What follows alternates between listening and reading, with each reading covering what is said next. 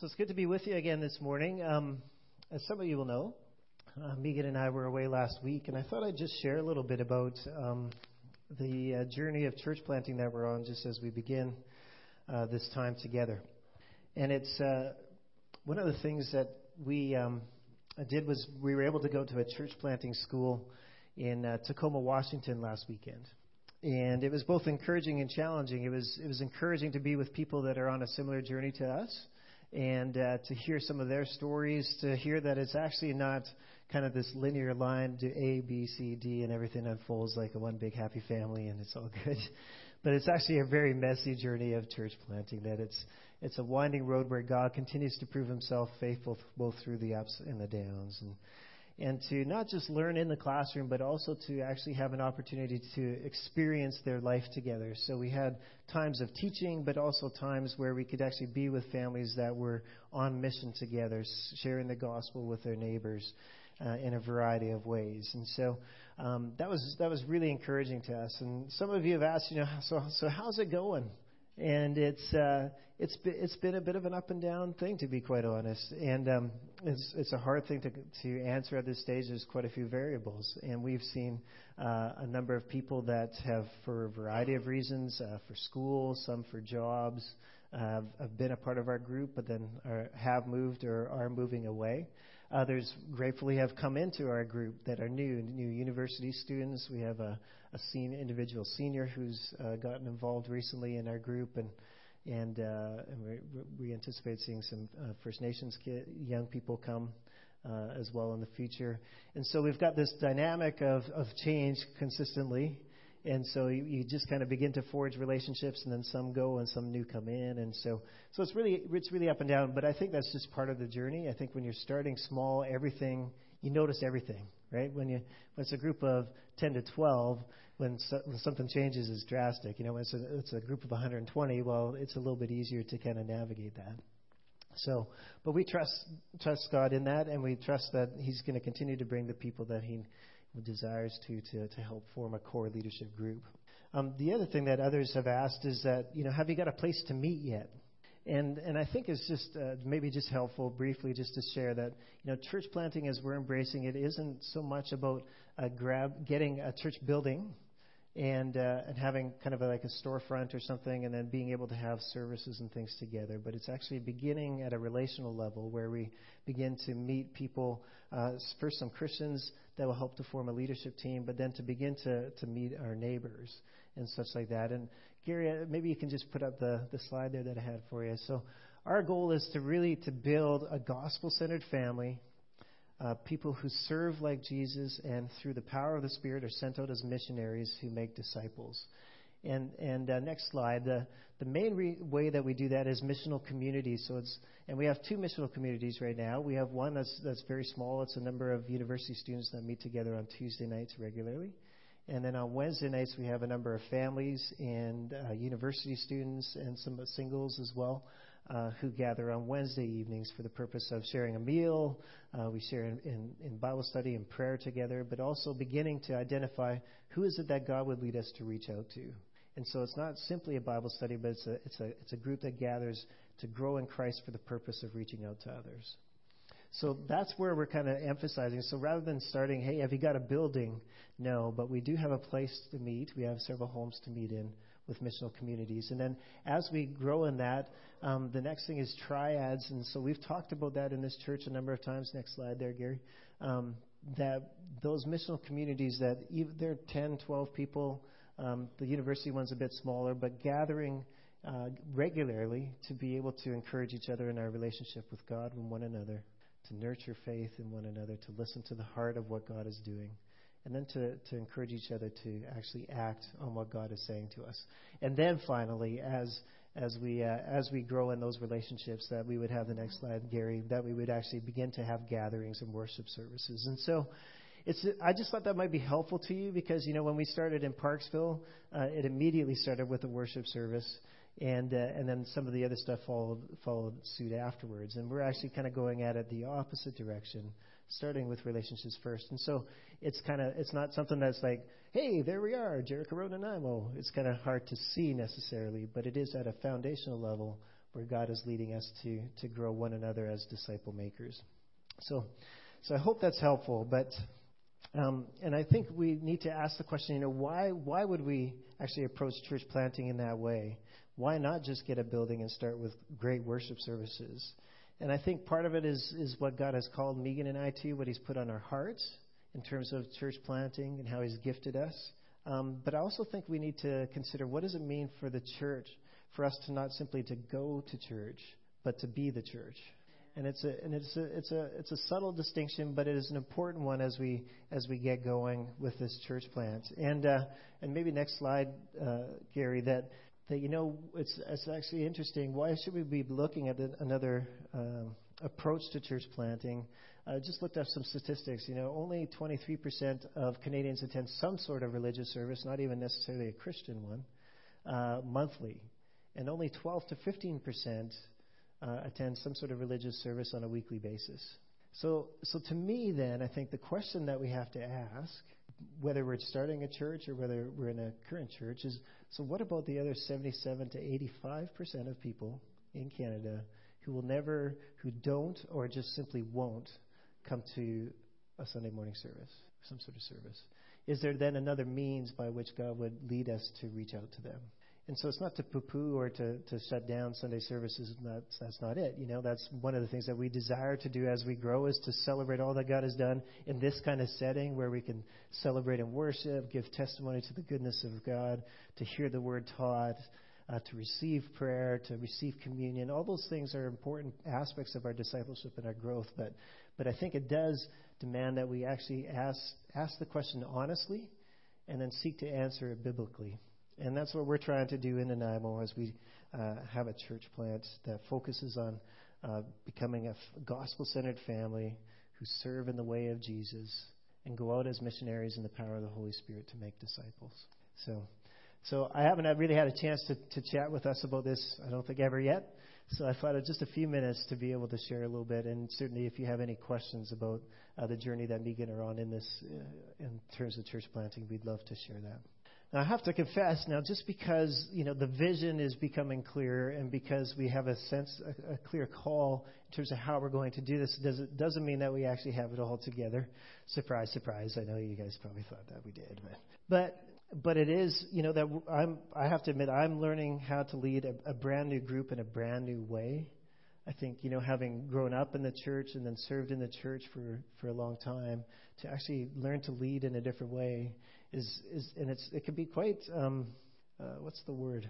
I think when you get used to something, it's easy to carry on, but when everything shifts out from underneath you, in a sense, when you have that significant change, it's hard. I can't think of the word, but it's just hard to lead in that new way. It's challenging. Thank you, Ron. And in this new way of being church, and I think in fact in the school that we were at, one of the things that was a real blessing to me, anyways, is that the reason I put that up there, that God is leading us to become a gospel-centered family. Actually, when I was at the school, I really felt God was re-gospeling me, retelling me what is the good news for Dave, not only for me. What is the good news for us as a church planting family? What is the good news for us at Jericho Road? The good news of God, and I was surprised actually at how much I needed to rehear the gospel. I'm the pastor. I'm supposed to know this stuff. But God was speaking to me quite clearly, and they led us through something called what they called the 4 Gs. And I'd just like to share them with you. And they're truths about God that address lies that are in our life. And so in one sense, we do this a lot here. We actually seek to identify the lies that we believe and apply the truth of God, declare the truth of God over them. But these were some of the ones that I needed to hear. And the first lie is that my self-worth is tied to my success. I think I think for all of us, when we step out into something new, there's that sense of wanting to show that we can make it, that we can do this. And that our success actually begins to build our self-worth. And so the question is, so what if this thing fails? Parksville had a good run of 4 years, but we weren't able to see it carry on to fruition. What about Nanaimo? What if that fails? What if it doesn't happen, or it doesn't happen very quickly? And the truth of God is this, that God is gracious, and I don't have to prove myself. that God simply asks us to actually, rather than success, he says, if you would be faithful, he says, well done, good and successful servant. What does he say? He says, well done, good and faithful servant. And so that was one of the regospeling things that God was speaking into my life. And then another lie is that I have to live for the approval and expectations of others. And when you're starting in a church plant and you're receiving support from a variety of individuals, sometimes it's a vulnerable thing. You say, you're very clear that I have needs, and people come alongside, and you have that sense of, well, we expect to see something out of that. We expect a return on our investment, as it were. And I think what God, and that can lead to drivenness and overworking and even dishonesty. Like there's a temptation to be able to say, it's going really great, but maybe it isn't. And but God was saying, like, well, do we have to live for the expectations and approval of others, or do I need to remember that God is glorious, and therefore I do not need to fear what others think? I think another lie that God was speaking to me about is that it's all up to me. And one of the things that happened this summer is we had the opportunity to meet with this wonderful young couple. They were just moved to Nanaimo from Victoria, 2 young boys, and they had actually participated in a church plant in in Victoria for a number of years, and saw it grow from a living room with a couple of young families to serve 100 people. And they had actually, in terms of the vision that God has put on our heart, they'd actually done it that way, through missional communities, relationally, reaching out, caring for their neighbors. And so it was like, and Megan and I have been praying, like, God, it would be really nice to have somebody that kind of knows this stuff. And so when we met them, we were like, this is it. I think this is it. And we had a really nice dinner and a really nice time with them. But the next day, they went to a church that is already established.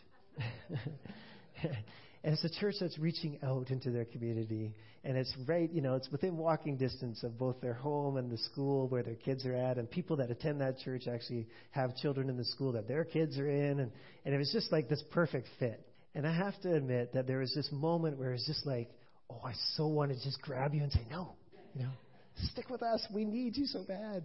And there's that desire to, in a sense, control, right? And God was saying then, and as he said to me again this week, that God is great, and so I don't need to be in control. He knows the needs that we have. He knows the vision that he's laid on our hearts, and he knows what it's going to take to get there. And even though it may not be this couple at this time, it's, we trust that he's going to release the gifts, not only the resources, not only in terms of money, but also in terms of people, for what he's called us to do. And then finally, the last lie that they address is that God is withholding from you. And the answer to that lie is, God is good, so I don't have to look elsewhere for satisfaction. Dun, dun, dun, dun, dun, dun, dun, dun, dun, dun, dun. Can you sing it with me? I can't get no satisfaction. It's a very catchy riff, eh? You know it immediately. But we try, and I try, and I try, and I try. I can't get no. Okay, sorry. I'm betraying my classic rock passion this morning. But there's really nothing new under the sun, in the sense that we all have longings and desires, and there's always this temptation to be drawn to finding satisfaction for those needs and those desires in things other than God. I think if we're all honest with ourselves, that is there, and I think it's important for us, as we read this morning and as we will declare now, the goodness of God to supply all that we need.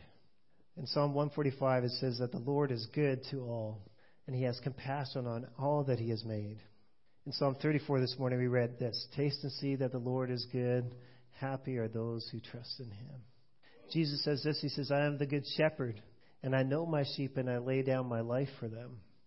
In Psalm 119, the psalmist says this, he says, God, you are good, and everything that you do is good.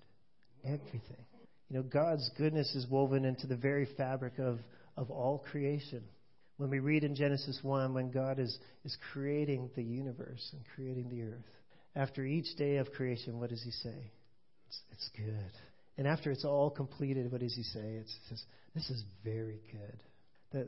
That in the very fabric of creation, God's very character, who he is there.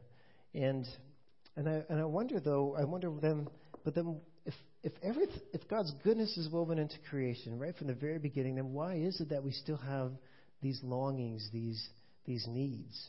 Because if it was very good, wouldn't that take care of all of those things? And like just right off the bat, I was thinking of this. I don't know how much fun it would be though. Like if we didn't have to eat anymore, we just kind of walked around with an intravenous in our veins and just kept like feel for the body and away we go. I don't know. I don't know if that would have been really all that fun, but I think let's just take food for instance and hunger. Why do we have this ongoing need, this ongoing thing that needs to be satisfied in us? I think it's because in each instance, God wants to remind us of our need for dependence on him, our need to be connected to him. Jesus says, I am the vine and you are the branches. He says, without me, you can do nothing. And Jesus, when we think about our physical hunger, it's like a signpost that says, just remember, Dave, when you wake up in the morning and you need to have your cereal, let that be a signpost pointing to the one. And Jesus says, I am the bread of life. Whoever comes to me will never hunger again. There's this recognition that God knows that our soul thirsts for him, our flesh yearns for him, as the psalmist says in Psalm 63. And so it becomes a signpost. And even the very air that we breathe, we read in Genesis chapter 2, it says this, the Lord God formed the man from the dust of the ground and breathed into his nostrils the breath of life. And when Jesus sends his disciples out, he says, peace I give you. And he says, as the Father has sent me, so I send you. And then that he breathed on them the Holy Spirit. And I don't know about you, but there's times where we can say some of these things. I'm drowning in my sorrows, or I got choked up. And it's not like somebody had their hands around our neck or that we were actually underwater, but that the weight of life and the things that were going on in our lives, they began to take the life away from us. And we were trying to get in God. And those senses, those feelings that we have that need to be satisfied, they're a signpost to say, come to me and I will give you my spirit. I will give you life. For the thirsty, Jesus says, come to me, I will give you living water that will never run dry. And for those who are looking for shelter, Jesus says that the psalmist says, God is our refuge and our strength and ever-present help in trouble. That God is our refuge and our fortress, our God in whom we trust. So I think we have these ongoing needs, these things that need to be satisfied ultimately because they lead us back to him. This is what Isaiah says in Isaiah chapter 55. He says, come all you who are thirsty, come to the waters. And you who have no money, this is grace. It's all grace. It's God's provision. He says you don't have anything that you can bring. You think that you can satisfy that longing, but ultimately the one that is deep within you can only be satisfied by me. He says, you don't have any money, and you who have no money, come, buy and eat. Come buy wine and milk without money and without cost. Why spend money on what is not bread and your labor on what does not satisfy? Listen, God says. He says, listen to me and eat what is good, and your soul will delight in the richest of fare. Give ear and come to me, hear me, that your soul may live. All of these longings that we have are meant to lead us back to Jesus, to the one who is good and who alone can satisfy those longings. And I was thinking about this, and I was thinking about, heaven. I don't know about you, but there's times where I've been really perplexed in terms of, we'll hear a sermon on heaven, and they say that we keep singing, and we keep singing, and we keep singing, and it sounds like a really long church service. And, our church services are pretty decent, but to have them 24/7, I don't know. I'm just going to say for myself, I would find that pretty challenging. But as I thought about this, like the resurrected Jesus, when he appears to his disciples, what is one of the things that he asked for? He says, give me a fish. Give me a fish, and he eats it. And later on, he meets his disciples on the seashore, and he's cooking them breakfast, and they sit down and they have a meal together. Now, this is the resurrected Jesus. This is the one that sits at the Father's right hand in heaven, and he seems to chow down on fish. And so I began to think about that, and it started to make sense to me a little bit more about the singing and the praise that goes on in heaven. I think what it might be is that heaven is this place where we have no lack, right? Like in this earth we do. We lack some of the basic necessities. We lack the close, intimate relationships that we were created for. There's so much that we lack. But in heaven there's no lack. But it doesn't mean that we don't have to eat. It doesn't mean that we won't necessarily have to drink, because God's going to give us a new creation. He's going to give us new bodies. It's going to be a new heaven and a new earth. And I think what it is that then when we have, like here we kind of give thanks, God is great, God is good, thank you, Jesus, for this food, amen. So we kind of have the pre-meal thanks. But I think in heaven what it is that we have this clear recognition that God has provided all in all. That, as the scriptures say, it's in Him already on this earth that we live and move and have our being. How much more so in heaven will it be? And so when we eat, we just, God, thank you. This is so good. You're such a good provider. When we drink, we praise you, Jesus. Thank you. You continue to show your goodness towards us over and over again. And then, we get a chance to do some work, and we just thank you, Jesus, that you have created this new creation in which I can express myself and I can participate with you in a new creation. And so it's just this constant, all the things that we need, the things that we satisfy us, actually lead us back as it's meant to be on earth. In heaven, it will be continuous. They'll always before the throne, holy, holy, holy is the Lord God Almighty, who was and is to come. The whole earth is full of His glory. Everything is magnificent. His blessings abound over and over and over again for us.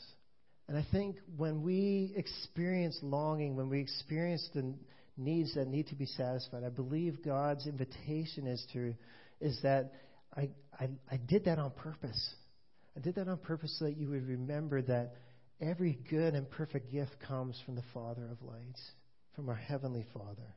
I think I find this helpful in terms of God's yes, but I wonder if for you, some of you, and as it is maybe for me as well at times, is what about God's no? Sometimes God does give us a no. And I remembered this verse from Psalm 16. It's one that's very much encouraged me over the years. It says this. It says, Lord, you have assigned me my portion and my cup, and you have made my lot secure. The boundary lines have fallen for me in pleasant places. Surely I have a delightful inheritance.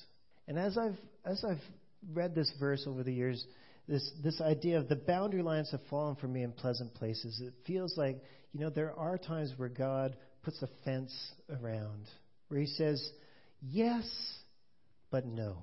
And I was thinking about this. Gary, if you could put up the first picture. Oftentimes sheep, they yearn to wander and go away. And you can see that this little guy on the screen, he's at the fence, and he's now stuck, right? Because he's poked his head through the fence, trying to get beyond the no of the fence. But what I think is amazing is if we go to the next slide, really what's behind him is just this huge pasture. There's this vista of all that the shepherd has provided for him and the other sheep. But do you ever get that place though? Right? Where it's like, but God, I want this. And we go and we stick our head right through the fence and we get stuck because we're just longing for that one thing. But God says, no, actually, my no is beautiful for you because it enables you to fully enjoy all that I've provided for you. And what does He say here? He says, I have a delightful inheritance and it is secure. Sometimes God's no to the longings that are on our heart are actually the boundaries which actually embrace and encircle the delightful inheritance that He has already given to us. And so we can receive it as such, that unfulfilled longing is maybe His goodness towards us that actually enables us to securely enjoy the inheritance that He has provided. And then I think finally that sometimes God gives us a not yet.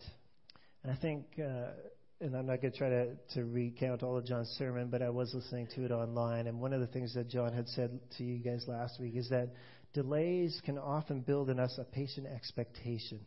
That when God says, yes, just not yet, that it builds an expectancy in us. And we find this in the book of Exodus when God is bringing his people into the promised land. They're going into the place that he has prepared for them. And he says that he's going to send the hornet ahead of you to drive out the other peoples. But I will not drive them out in a single year, he says, because the land will become desolate and the wild animals too numerous for you. Little by little I will drive them out before you until you have increased enough to take possession of the land. And I think that sometimes that's what God is doing in us. That God may have actually a yes for us, but it's a yes, not yet. And it's because he wants to grow us up little by little so that when we get to the place that we actually desire to be, to see that longing fulfilled, we actually have the capacity then to fully embrace it, to actually live the destiny that he has for us. If he were to give it to us too soon, it would be too much for us. And so I just thought this morning as you know, as I was preparing for today, it's not rocket science message this morning. It's actually very simple. It's just that God is good and everything that he does is good. In his yes, in his no, in his not yet. And so we can rest in that. In the book of Romans, Paul says this. He says, we know that in all things God works for the good of those who love him, who have been called according to his purpose. And I believe that as you're here this morning, I don't know all of you, but those that I do, I know that you love him. I know that you've been called according to his purpose. So we can be confident that in that calling and in that love, that he's working all things out for the good. Might not be able to see it today, but it's on God in whom we rest all of our hopes. It's to God we come in all of our fears and our challenges, and we say, he is going to work it out for the good because he knows that we love him. Very early on in the life of Jericho Road, Psalm 27 was just a significant passage for us. And the second to last verse, it says this, I am still confident of this. I will see the goodness of the Lord in the land of the living. I think God would want to just assure us again in this, in some ways, deceptively simple message that God is good. All that he does is good. And even in the brokenness of our lives, he can make it good for those who love him. So we don't have to prove ourselves. We do not have to fear others or the circumstances that we face. We don't have to try to control others in those situations or look to anywhere but God to satisfy our needs. Amen. Carrie, I'm going to stretch you this morning. There's a song that's in our database. It's called I Lift My Eyes Up, or Psalm 121. I'm not too sure what it'll be called. But it is the psalm that we read this morning. And so Psalm 121, there it is. Many of you will know this song. I lift my eyes up to the mountains. Where does my help come from? Our help comes from you, maker of heaven, creator of the earth. Oh, how I need you, Lord. Oh, how I need you, Lord. You are my only hope. You're my only prayer. So I will wait for you to come and rescue me. Come and give me life. Let's sing it one more time. I lift my eyes up to the mountains. Where does my help come from? My help comes from you, maker of heaven, creator of the earth. Oh, how I need you, Lord.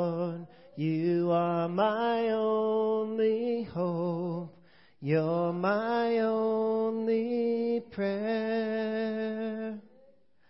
So I will wait for you to come and rescue me. Come and give me life. So Father, we thank you this morning that you have reminded us of your goodness. We thank you, Jesus, that your mercies are new every morning. Your faithfulness is great. Thank you, Father, that when we were dead in our sin, that you made us alive in Christ. That when we were yet enemies with God, that you made a way for us to be called friends. That when we were lost and without hope, that you adopted us as your children, your sons and your daughters. We thank you that you cause your rain to fall and the sun to shine on both the good and the evil, that you remain faithful to your creation and to everyone that is on it.